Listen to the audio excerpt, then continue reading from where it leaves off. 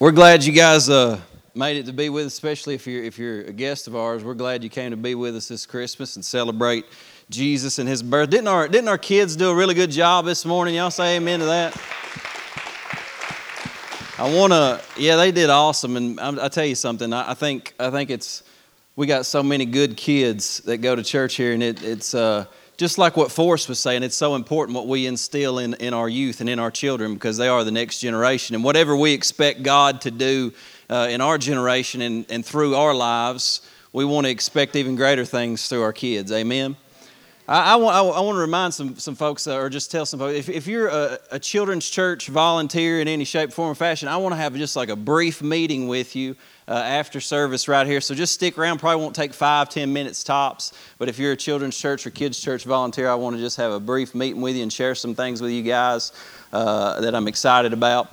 So, once again, it's good to see everybody this morning. We're going to go ahead and jump into it. I don't know about you, but I get pretty excited when we start talking about the fact that God became a little baby and was born in a womb. And God loved us so much that He sent His Son to come. And He lived 33 or so years on this earth and died on the cross and took our punishment so that we could have eternal life. That's what the Christmas story is. That's what I want to read. Is it okay if we get in the Bible this morning, we read the Christmas story? We just talk a little bit about that together and let God speak to us.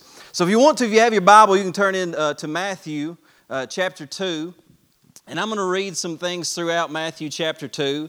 We'll start with verses 1 through 12, and then we will pray together.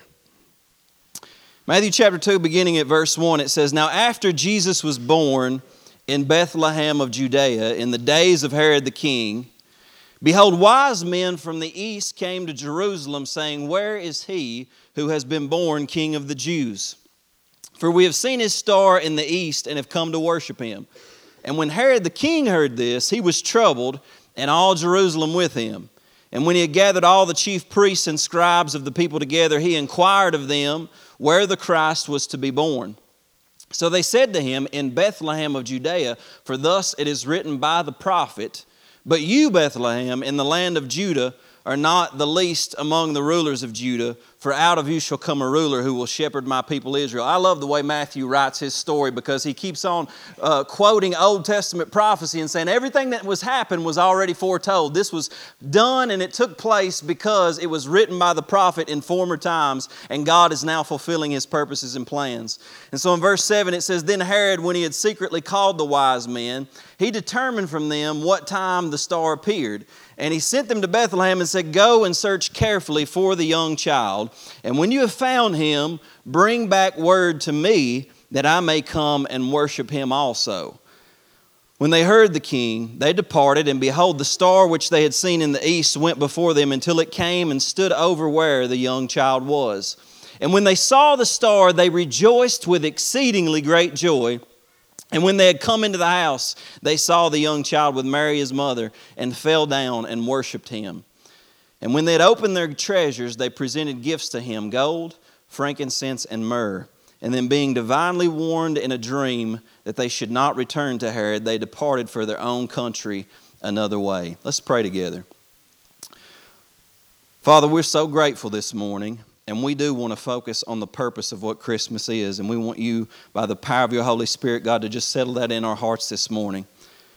That God, we're thankful for gifts and for family and all of these things. But ultimately, Jesus, this is the time that we celebrate the fact that, God, you did not abandon us in our sin and in our brokenness. But you became a man. You became a little baby. The infinite one became finite just for a moment of time. And the very one, God, you who held all things in the palm of your hand, were held in the hands of your mother on that night. And so, Lord, we come to honor you this morning, that you were born, and you were born to die on a cross for us. And Lord Jesus, we're grateful for that. And we pray that this morning, through your word, you would put this in our hearts, God, and you would change us by it. And you'd create faith in our hearts in Jesus' name. Amen. Amen. So the Christmas story, it's a wonderful story. It's an awesome story. And a lot of times when you think about Christmas, it's everybody sitting around watching Santa Claus movies and Kevin trying to get his tarantula to eat people in Home Alone. And like that's what you start to think about during the Christmas season a lot of time. And you know, that's a part of what Forrest was talking about. It's like our tradition, it's our festivities, and everything is supposed to be very comfortable and nice, and it's about gumdrops and having fun and family and all that. And that's true. There's a nice reality to that. But really, you got to understand that Christmas from the very beginning is very messy. It's very chaotic. Sometimes it's a little bit disturbing. And I'm going to read some things in Scripture. When you look at the very first Christmas, it really didn't look like that great of a time to a large degree, but somewhere in the midst of the darkness, in the midst of the chaos, in the midst of the sin, there was a glimmer of hope through a newborn baby that was born in an obscure place, and only a few handful of people even realized what was fully going on and taking place in their midst. But see, the first Christmas, even like our Christmases now, they're very messy, and sometimes it's very complicated. See, even when you think about it, I get to thinking about the Christmas story, and we talked about this a few weeks ago, but God had eternity to plan everything, didn't He? He had everything in motion. He had everything planned. He comes and He tells Mary, Mary, you're highly favored. Guess what? You're going to have a baby outside of wedlock. People are going to shame you. They're going to ridicule you because you're pregnant and you're not even married. And not only that, but when you have this baby, I'm going to make y'all go back to Bethlehem to be taxed, and you're going to get on the donkey and ride a donkey for 90 miles in your pregnancy. And if that doesn't top it all, after God has eternity to plan this out, He doesn't even book hotel reservations for them. You know what I'm saying? They get into Bethlehem and they're looking for a place in the inn, and it says that there was no room for them in the inn. And I would be thinking, God, if you're going to bring your baby, the Savior of the world, through me, surely to you would have at least brought me some hotel reservations so we could have this thing peacefully. But no, He didn't have that. But let me tell you something. It was all a part of God's plan from the very beginning. There is not one detail of our lives, even in the midst of the greatest chaos, the greatest sin, the greatest darkness, God's plan is still reigning supreme. Can you say amen to that? He still has purposes. You know, we were reading a devotional together with some of my guys, and we were reading this Advent plan, and I read something very interesting. It said specifically that there are about 108 prophecies in Scripture in the Old Testament, written hundreds and sometimes even thousands of years before Christ's birth, and they were written 108 prophecies that are specific to Jesus being born. And there was a man named Peter Stoner who was a mathematics professor in 1958, and he did some studying and some research, and he came to the conclusion that if only 8 of the 108 prophecies were to come to pass, the odds of that taking place would have been 1 in 100 quadrillion. And that right there just staggers the imagination, because you're talking about prophecies. If you read in what we just read, there are actually, on Jesus' birth certificate, He's got 4 cities. He's got 4 cities on Jesus' birth certificate. And what we're going to read is that, yes, He was born in Bethlehem, but it also prophesies that even though He was born in Bethlehem, He would be raised in Nazareth. And not only that, it prophesies that for a season He would have to flee to Egypt and come back out of Egypt. And there's a prophecy that says there would be weeping in His birth in a place called Ramah. And all 4 of those cities, those exact same things happened. Prophesied hundreds of years before His birth. So we're talking about one of the greatest miracles, maybe the greatest miracle to ever happen on the face of the earth. Maybe right in line there with the resurrection, that God Himself becomes a man, is born, but God already, He's like calling His shots. When God gives a prophecy, it's as if He's calling His shots beforehand just to demonstrate and show to you, I'm in control and what I say is ultimately going to come to pass. It'd be like playing basketball over here in the gym and calling my shot and saying, you know what, boys, I'm going to shoot this. It's going to go out the door, bounce off of Wendy's. It's going to come back, hit Fred's truck over there, come back in the door, and then go in the basket. That's the kind of shots that God's calling. It's intense. It is very, very specific, very detailed in what He's saying, but He's trying to demonstrate that ultimately His plan is going to happen. But here's what I like about God when He fulfills His promises. When God is fulfilling His promises, most of the time, it doesn't look like those promises are actually going to come to pass. It looks like everything is against those promises.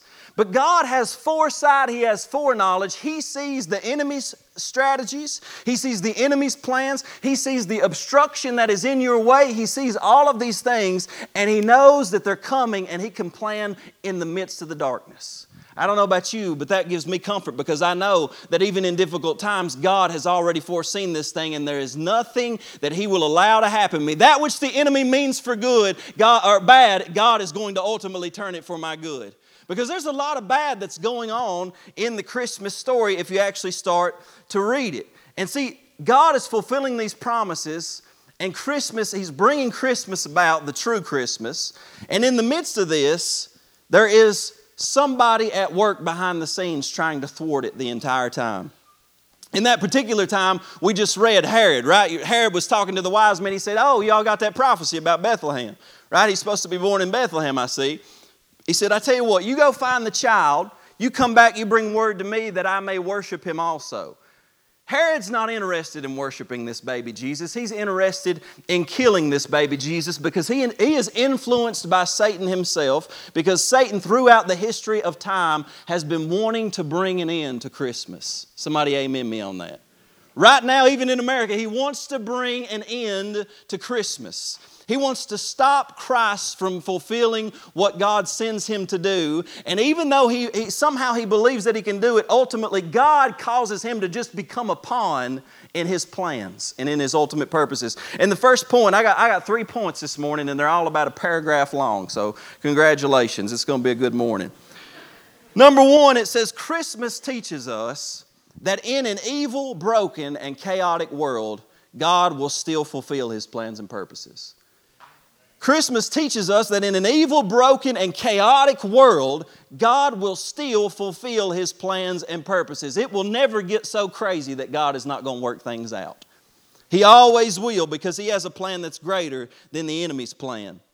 And see, here's a portion of Scripture that a lot of people don't read on Christmas morning, so to speak, but I'm going to read it. In Matthew chapter 2, verse 13, we'll continue the story. It says, Now when they had departed, behold, an angel of the Lord appeared to Joseph in a dream, saying, Arise, take the young child and his mother, flee to Egypt, and stay there until I bring you word, for Herod will seek the young child to destroy him. When he arose, he took the young child and his mother by night and departed for Egypt, and was there until the death of Herod, that it might be fulfilled which was spoken by the Lord through the prophet, saying, Out of Egypt I called my son. Then Herod, when he saw that he was deceived by the wise men, was exceedingly angry. And he sent forth and put to death all the male children who were in Bethlehem and in all its districts, from 2 years old and under, according to the time which he had determined from the wise men. And then was fulfilled what was spoken by Jeremiah the prophet, saying, A voice was heard in Ramah, lamentation, weeping, and great mourning, Rachel weeping for her children, refusing to be comforted, because they are no more. And you're thinking, Clay, why would you read this on Christmas morning? We're trying to be jolly. We're trying to hang up under mistletoe and just eat gumdrops. And like last week, we're just trying to be happy.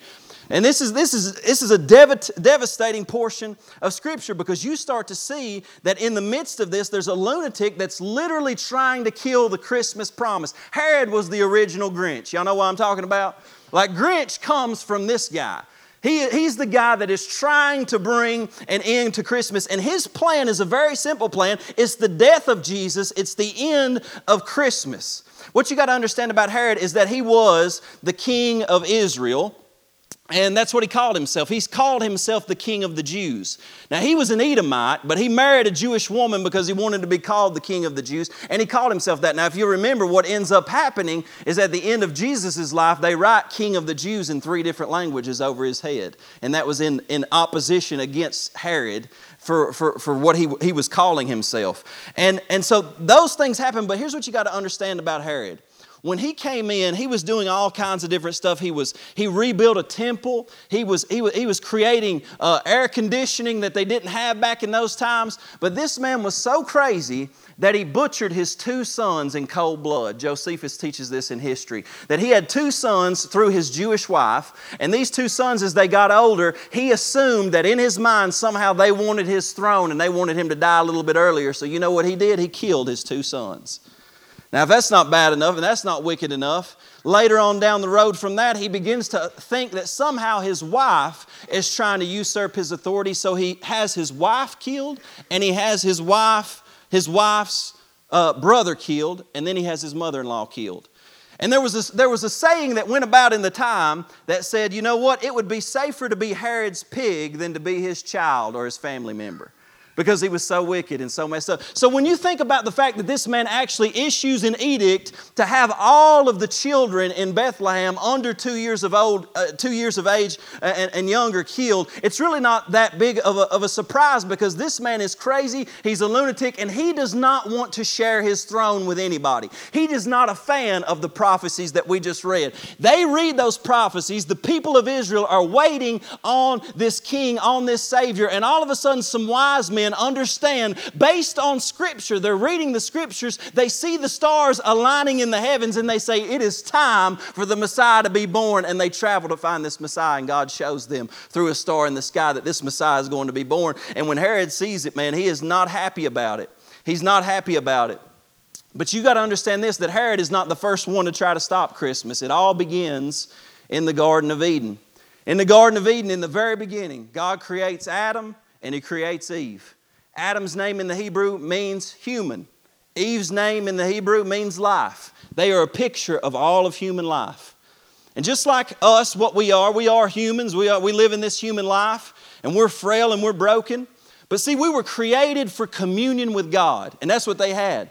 Adam and Eve had communion with God. They walked with Him in the garden in the cool of the day, in the Spirit. They had communion with Him. They had relationship with Him.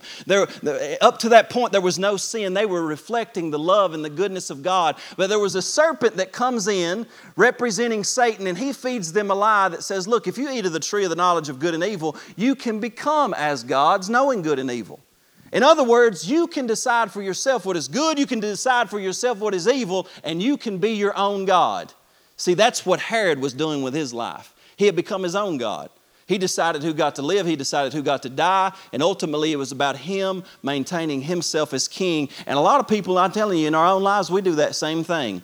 Maybe we can't be king, but ultimately sometimes we act as if we are. We center it all upon ourselves. We try to remain in control. We won't surrender our lives to the Lord. We hold on to things that we know are detrimental to our life because we try to be in control of our lives the same way that Herod was in control of his life. So Adam and Eve, they sinned. They took the bait, so to speak. They believed the lie, and sin entered in. Death entered in. Sickness and disease entered in. All of this pain and torment entered in. And we know based on Scripture and what Jesus did that sickness and disease was never God's plan. That's why when Jesus shows up on the scene, He heals the sick. Death was not God's original plan, because when He raises up on the scene, Jesus raises the dead and Himself is raised from the dead on the third day to demonstrate that the last enemy of God that shall be destroyed, according to 1 Corinthians, is death. Amen. So He's saying, this was not my plan, guys. This is not what I wanted. And then we say, well, God, why did you let it happen then? And He answers, because I am love, and love must be a choice. I cannot make you do anything. Herod will try to make you worship him because he's an earthly king. But I'm a heavenly king, and I will not force you to worship me. That's why it's so beautiful, and it's why God inhabits the praises of His people, because He loves it when we come in here and by a free will choice choose to sing and throw up our hands. We don't have to. We could have stayed at the house. We could have remained in our seats. We could have kept our hands in our pockets. But out of a choice, out of love, we say, Jesus, I love you, and I'm not sure how to express that, but based on what I see in Scripture, it says lift up holy hands, and that's what I'm going to do. And He loves it because it's a love choice. He gave us a choice in the beginning and we missed it. We made wrong choices. And because of wrong choices, sin enters in.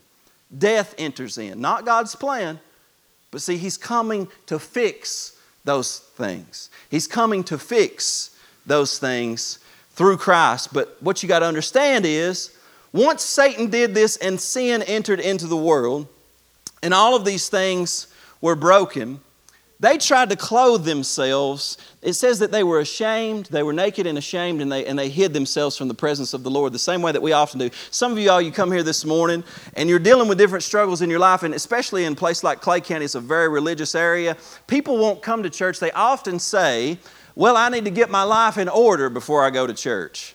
So let me tell you something. Ain't nobody in here got their life in order. We don't come to Jesus because we have our life in order. We come to Jesus because we don't. And you need to understand that first and foremost, because there's nobody that's got it together. We are all in need of this Savior that we're speaking of. And some of you got a lot of different things, and what you're doing is you're hiding yourself from the presence of the Lord ashamed, and God is coming to you saying, where are you? I never wanted you to be distant from me. I know you've got some messy things in your life, but see, they were trying to cover themselves with fig leaves. In other words, they were just trying to, by their own works, by their own goodness. This is why when you talk to people about the Lord, they're like, well, you know, at the end, I'll go to heaven because I'm a good person. It's not about you being a good person. It's about Jesus being the only good person and Him taking your place on the cross. He took your place on the cross. And so it's not about that. We can't cover our sin. God shows up and says, look, y'all need to take them fig leaves off. And what He does is He sacrifices a lamb and He puts animals' tunics over them. And He's basically typifying, even from the beginning, that the way that your sin is going to be dealt with is not by you being a good person. It's going to be dealt with by my Son whom I will send, and He will be the sacrificial lamb. And His blood will cleanse you from your sin, and He will change your heart, and He will make you a new creation. He's pointing that out from the very beginning. But see, I want you to understand that when this happens, God then begins to institute the consequences of our sin and how that death is going to enter into the world, and all of these things are going to happen because of our choices. And in Genesis 3:15, the first word of prophecy is actually God prophesying to the devil. I love what He says. He said, I will put enmity between you and the woman. Basically, there's going to be hatred between you and the woman. I don't know about you all, but I am not a big fan of the devil. And guess what? He's not a big fan of me either. It's mutual. And between your seed and her seed, he shall bruise your head and you shall bruise his heel. I love that. He's basically prophesying to him, say, hey, Satan, that woman over there is going to have a baby. And when she has a baby, he's going to come. And yeah, you're going to attack him, but the only thing you're going to do is bruise his heel. And ultimately, he's going to crush your head. And yes, you can clap at that. Amen. That's worth clapping over. But see, the Christmas story is hidden in this because look at what it says. It says her seed. Now, I don't know if you know about this or not. This is an anatomy lesson or a biology lesson, but the woman doesn't have seed. The seed comes from the man, and a woman has an egg. But what he is speaking to right here out of the very beginning in Genesis 3 is the virgin conception.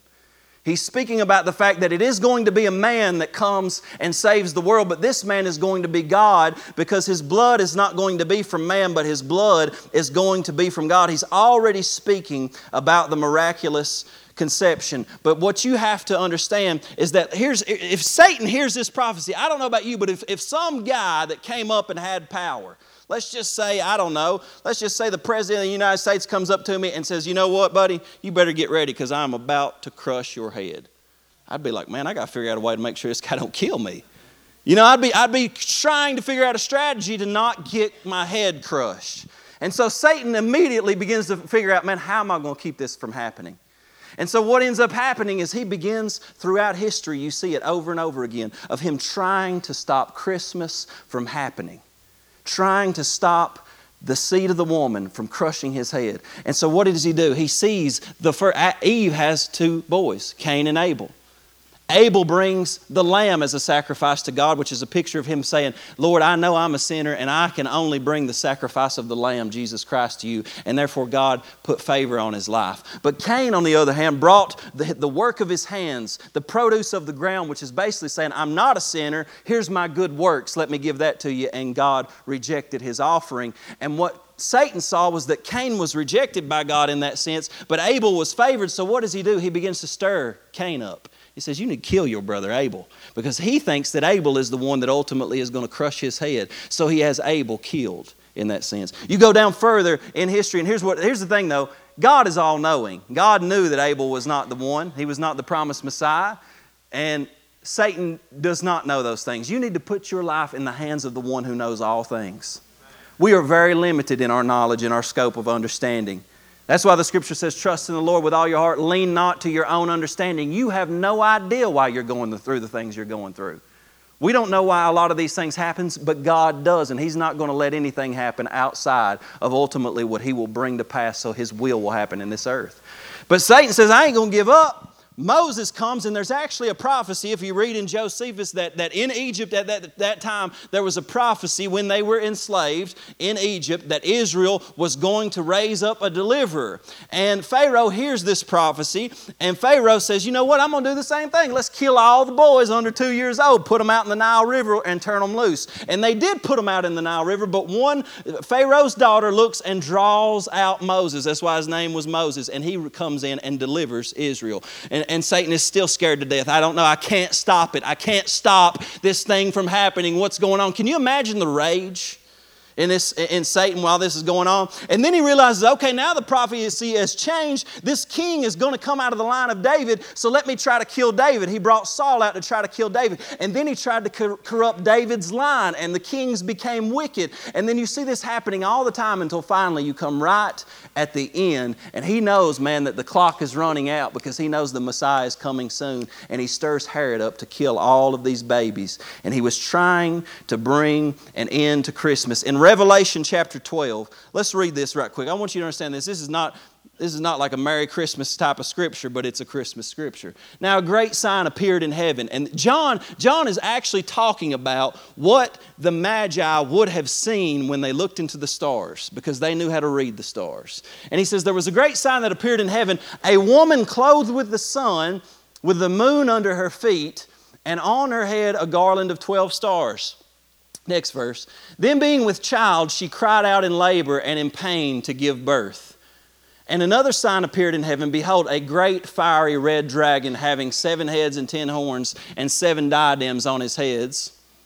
His tail drew 1/3 of the stars of heaven and threw them to the earth. And the dragon stood before the woman who was ready to give birth to devour her child as soon as it was born. You see that? Next verse.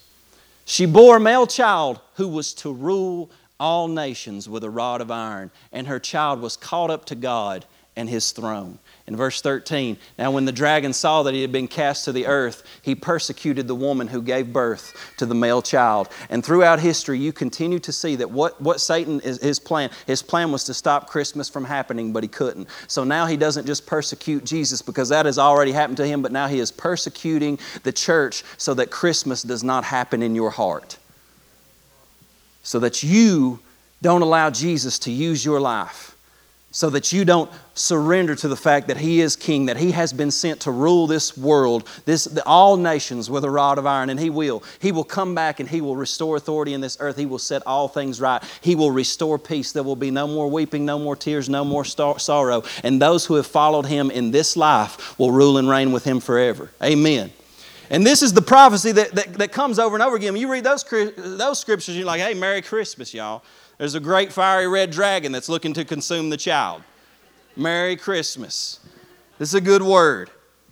Verse 19 in Matthew chapter 2 says, now when Herod was dead, remember they had went to Egypt. Herod had killed thousands of baby boys. There was great weeping and mourning during this Christmas season. And in verse 19 it says, now when Herod was dead, behold, an angel of the Lord appeared in a dream to Joseph in Egypt, saying, arise, take the young child and his mother, and go to the land of Israel, for those who sought the young child's life are dead. And then he arose, took the young child and his mother, and came into the land of Israel. But when he heard that Archelaus was reigning over Judea instead of his father Herod, he was afraid to go there. And being warned by God in a dream, he turned aside into the region of Galilee, and he came and dwelt in a city called Nazareth, that it might be fulfilled, which was spoken by the prophets, he shall be called a Nazarene. So you see 4 prophecies fulfilled just in the locations that he would be throughout his life. Isn't that amazing? God already had it planned hundreds of years before. And what you end up finding, number 2 in your notes, here's what I want you to understand, is that Christmas teaches us that the devil used death as a tool to try to bring an end to Christmas, but God used Christmas as a tool to bring an end to death. Amen. The devil tried to use death. He tried to kill Jesus. He tried to wipe Him out in any way that he could. He tried to use death to bring an end to Christmas, but instead God used Christmas, the Savior of the world, born as a baby, to ultimately die on a cross, be raised from the dead, and bring an end to death.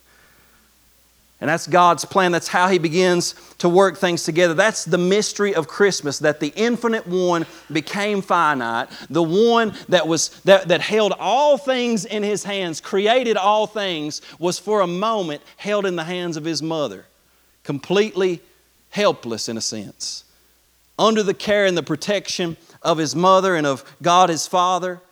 And the humility that God showed in demonstrating that in coming to earth. And here's what you've got to understand, that the reason Jesus came to the earth is because He is the true Lamb of God. He is the final sacrifice. He's the real payment. Jesus came to die for our sins. It says in Matthew chapter 1 verse 21 that He shall come and they shall call His name Jesus, which means salvation, because He shall save His people from their sins. Now, if you look at this in Luke chapter 2, verse 11 and 12, see, Jesus came and God was sending a Savior. God was not He was not sending a lawgiver. He was not sending a judge. He was sending a Savior to a broken and fallen world. And that's why the angels came to the shepherds in the middle of a field. And in Luke 2, 11 and 12, it says, "For there is born to you this day in the city of David," what? "A Savior, who is Christ the Lord." And notice what He says here. This is crazy. "And this will be a sign to you. You will find a babe wrapped in swaddling clothes, lying in a manger." Now, why was this a sign? What does He mean, this will be a sign to you? Now, I'll tell you, it was a sign for a specific reason, because these shepherds, what you got to understand is that in Bethlehem at that time, there were mangers everywhere. It was that kind of a place. They raised livestock. They had animals everywhere. There were mangers everywhere. So if the angel comes and says, "Hey, He's going to be in a manger." Yeah, you're like, which one out of all these thousands down here? Well, I mean, give us some specifics, angels. You know, that's what they would be. But they're saying this will be a sign to you. He will be in a manger wrapped in swaddling clothes and lying in a manger. Now let's look at a couple of verses of prophecy. Now we already read one, but in Micah 5:2, let's read it once again. It says, "But you, Bethlehem Ephrathah, though you are little among thousands of Judah, yet out of you shall come forth to me the one to be ruler in Israel, whose goings forth are from old, from everlasting." 700 years before Jesus' birth, God gives the specific city that He's going to be born in. But just one chapter earlier, there's a different prophecy. And here's what it says in Micah 4:8. "And you, O tower of the flock, the stronghold of the daughter of Zion, to you shall it come, even the former dominion shall come." So He doesn't just give a specific city, He gives a specific place in the city of where the birth is going to happen. And He says it's at the tower of the flock. Now the tower of the flock in the Hebrew was Migdal Eder, and what it meant was this. Those shepherds in Bethlehem, they would raise lambs, they would raise sheep, and they took care of them. Obviously, that's what shepherds do. They take care of sheep. But see, in the sacrificial system in Israel, what they had to do, there were special shepherds that when they had a lamb that was born and they saw that this lamb was without spot and without blemish, they would take it to a place called the Tower of the Flock, and they would wrap it in swaddling clothes because they wanted to protect it from getting any blemishes. Why? Because those lambs would be the sacrificial lambs, because they would have to be checked by the priests, and if it had no blemish and it had no spot, they would offer it on the Day of Atonement for the sins of the people. And those shepherds knew that when this man was going to be born, He said, "This will be a sign to you." They're going to put Him in a manger, and not just any manger. It's going to be down there at the Tower of the Flock, where they actually keep lambs that are without spot and without blemish and wrap them in swaddling clothes. In other words, shepherds, you know how y'all raise them lambs that are without spot and without blemish? They're actually pointing to the true Lamb of God that will take away the sins of the world. And He is without sin, without spot, and without blemish. And it will be a sign to you, because when you go down there, they're going to have Him wrapped in swaddling clothes, because He is the Lamb of God that's going to take away your sins.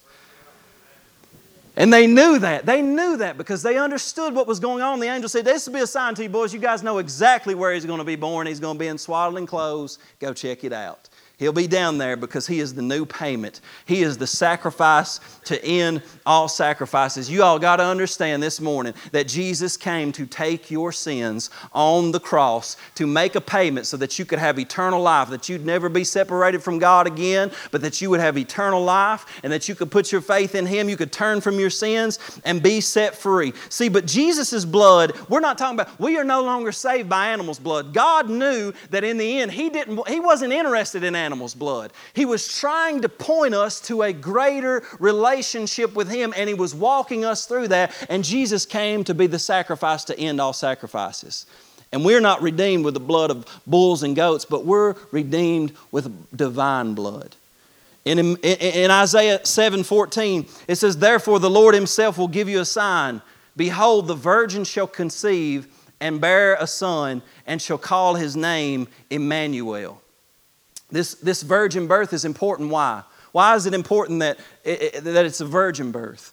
Because we know that every single one of us are under the curse. When our children are born, our children sadly are born in sin. That's what Scripture teaches, that we all have a sinful nature. We all need redemption. We all need salvation. But Jesus came and He was without sin. Now, what medical science actually teaches is that a child gets none of its blood from the mother. The child gets all of its blood from the father. So Mary and Joseph were both of the lineage of David, but if it had been Joseph's child, this child would have been born with sin, and that's why God had to conceive the virgin birth in Mary's womb, and His blood was divine blood. When Jesus shed His blood on the cross, it wasn't just human blood, it was divine blood. It was holy blood, pure, undefiled, without spot, without blemish, that was being shed as if He had broken every law that was ever been given. He took our punishment. He took our shame. He took our sin and He let it die on the cross. And that's what He come to do. He came to bring that salvation into our lives. In Matthew 2:2 it says that they cried out and they said, "Where is He who has been born King of the Jews?" You know, every king is born a prince, but He was born a king. He was not just a prince, because in His blood was divine royal blood. Here's what, in the first question in the Old Testament, this is interesting. In Genesis 3, the very first question in the Old Testament is God shows up after they had sinned and He says to Adam and Eve, "Where are you?" It's not that God didn't know where they were, but you have to see this, that they were lost. That's why He's saying, "Where are you? You don't realize where you're at. You've separated yourself from me. Why is it that you've gotten away from a relationship with me? Where are you?" See, He's speaking about the lostness of man, the fact that we are lost without God. But do you know what the first question is in the New Testament? The first question in the New Testament is in Matthew 2:2, when they say, "Where is He who has been born King of the Jews?" Jesus is the answer to our lostness. You want to know where you're at? I know you probably can't figure it out, but Jesus will show you exactly where you're at, and He'll show you exactly where you're headed. Jesus is the answer to your lostness. When you find Jesus, you find yourself. And when you find Jesus, you find eternal life.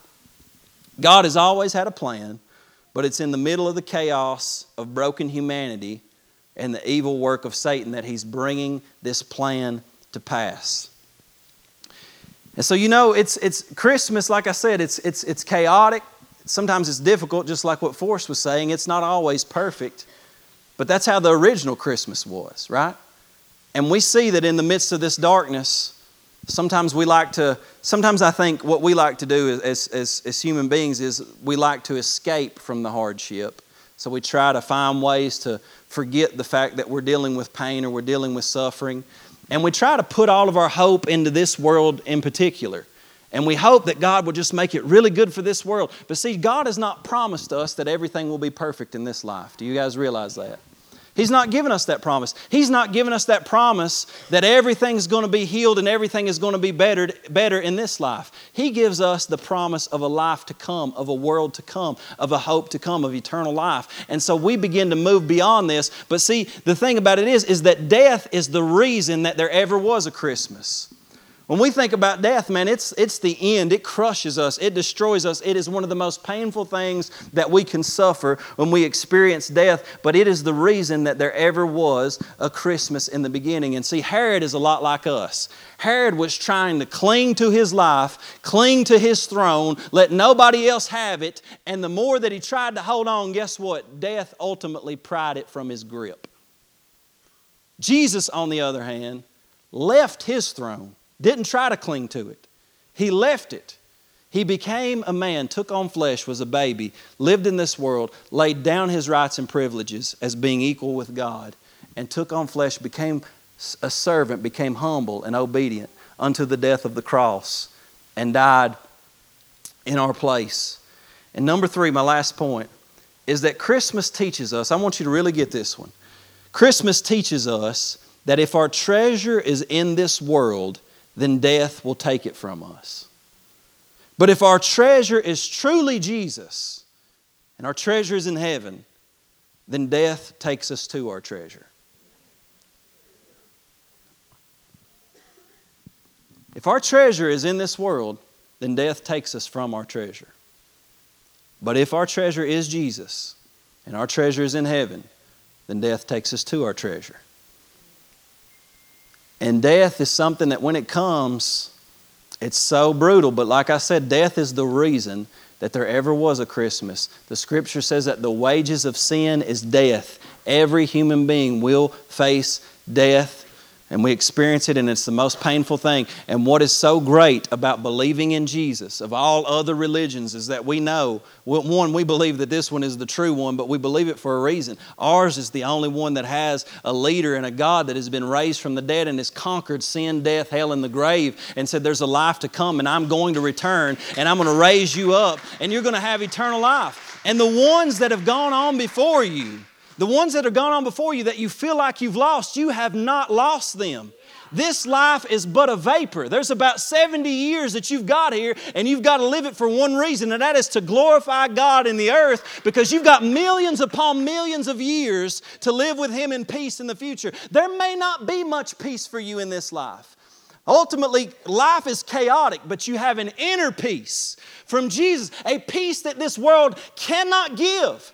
That pushes you through death, that pushes you through chaos, that pushes you through darkness, knowing that, guess what, I'm not living for this world. My reward is not in this world. My reward is in the world to come. And Jesus comes and is born and He lives a life, and that's what He demonstrates to us. That we're looking to something beyond. He entered into a broken, chaotic, and dark world to bring salvation and to say, guys, I'm setting things right. I'm setting things right. I know it's a mess. I know it's a mess, and it's not what my Father wanted to happen. That's why I'm here. He gave y'all free will, and you blew it. You know, the Christmas story is not a compliment. He's not coming down and saying, man, y'all did a pretty good job. No, He's not saying that. He's coming down and saying, you cannot save yourself. You cannot do it. You cannot live a good enough life.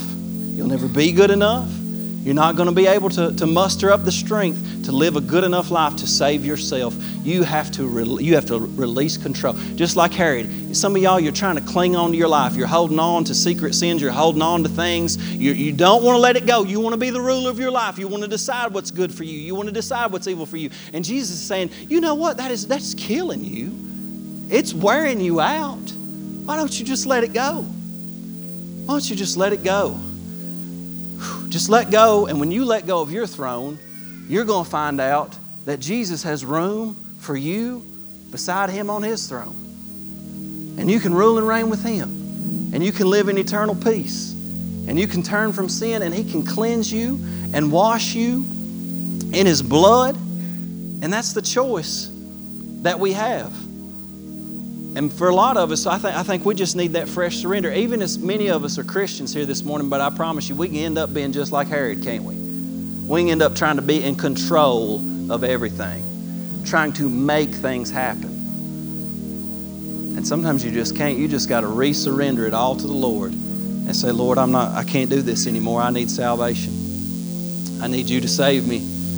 If you don't know Him, and for those of us who do, Lord, remind me of what You've done. Remind me of that cleansing blood. Remind me that I can't be in control of my life. I got to give You control. I got to re-surrender this to You. Won't you bow your heads with me for a minute? Let's pray together. I was talking with a guy just the other day, and he said, you know, when we prayed at the end of that service one time, we all prayed together, and we just prayed a prayer of salvation. He said it felt like just this burden, this weight was lifted up off of me. And see, that's what I believe. I don't believe that there's any real way, like there's no formula for salvation except for the fact that you believe in what I just told you, that Jesus Christ was born of a virgin, that He came into this earth, that He was God in the flesh, and that He went to the cross because of your sin and for your salvation. And when His blood was shed, He said, if you will believe in me with your heart that I was raised from the dead, and you will confess with your mouth that I am Lord, He said, then you shall be saved, and I'll do something in your heart. And so right now, just as an act of faith, with every head bowed, every eye closed, that if you're here this morning, you say, I'm ready to do that. I'm ready to just pray and believe God to do something in my heart. I can't live like this anymore. I've got to let go. I've got to make Jesus Lord in my life. Will you lift your hand right now? Just let me see it. Just as an act of faith, just lift it up. Anybody else?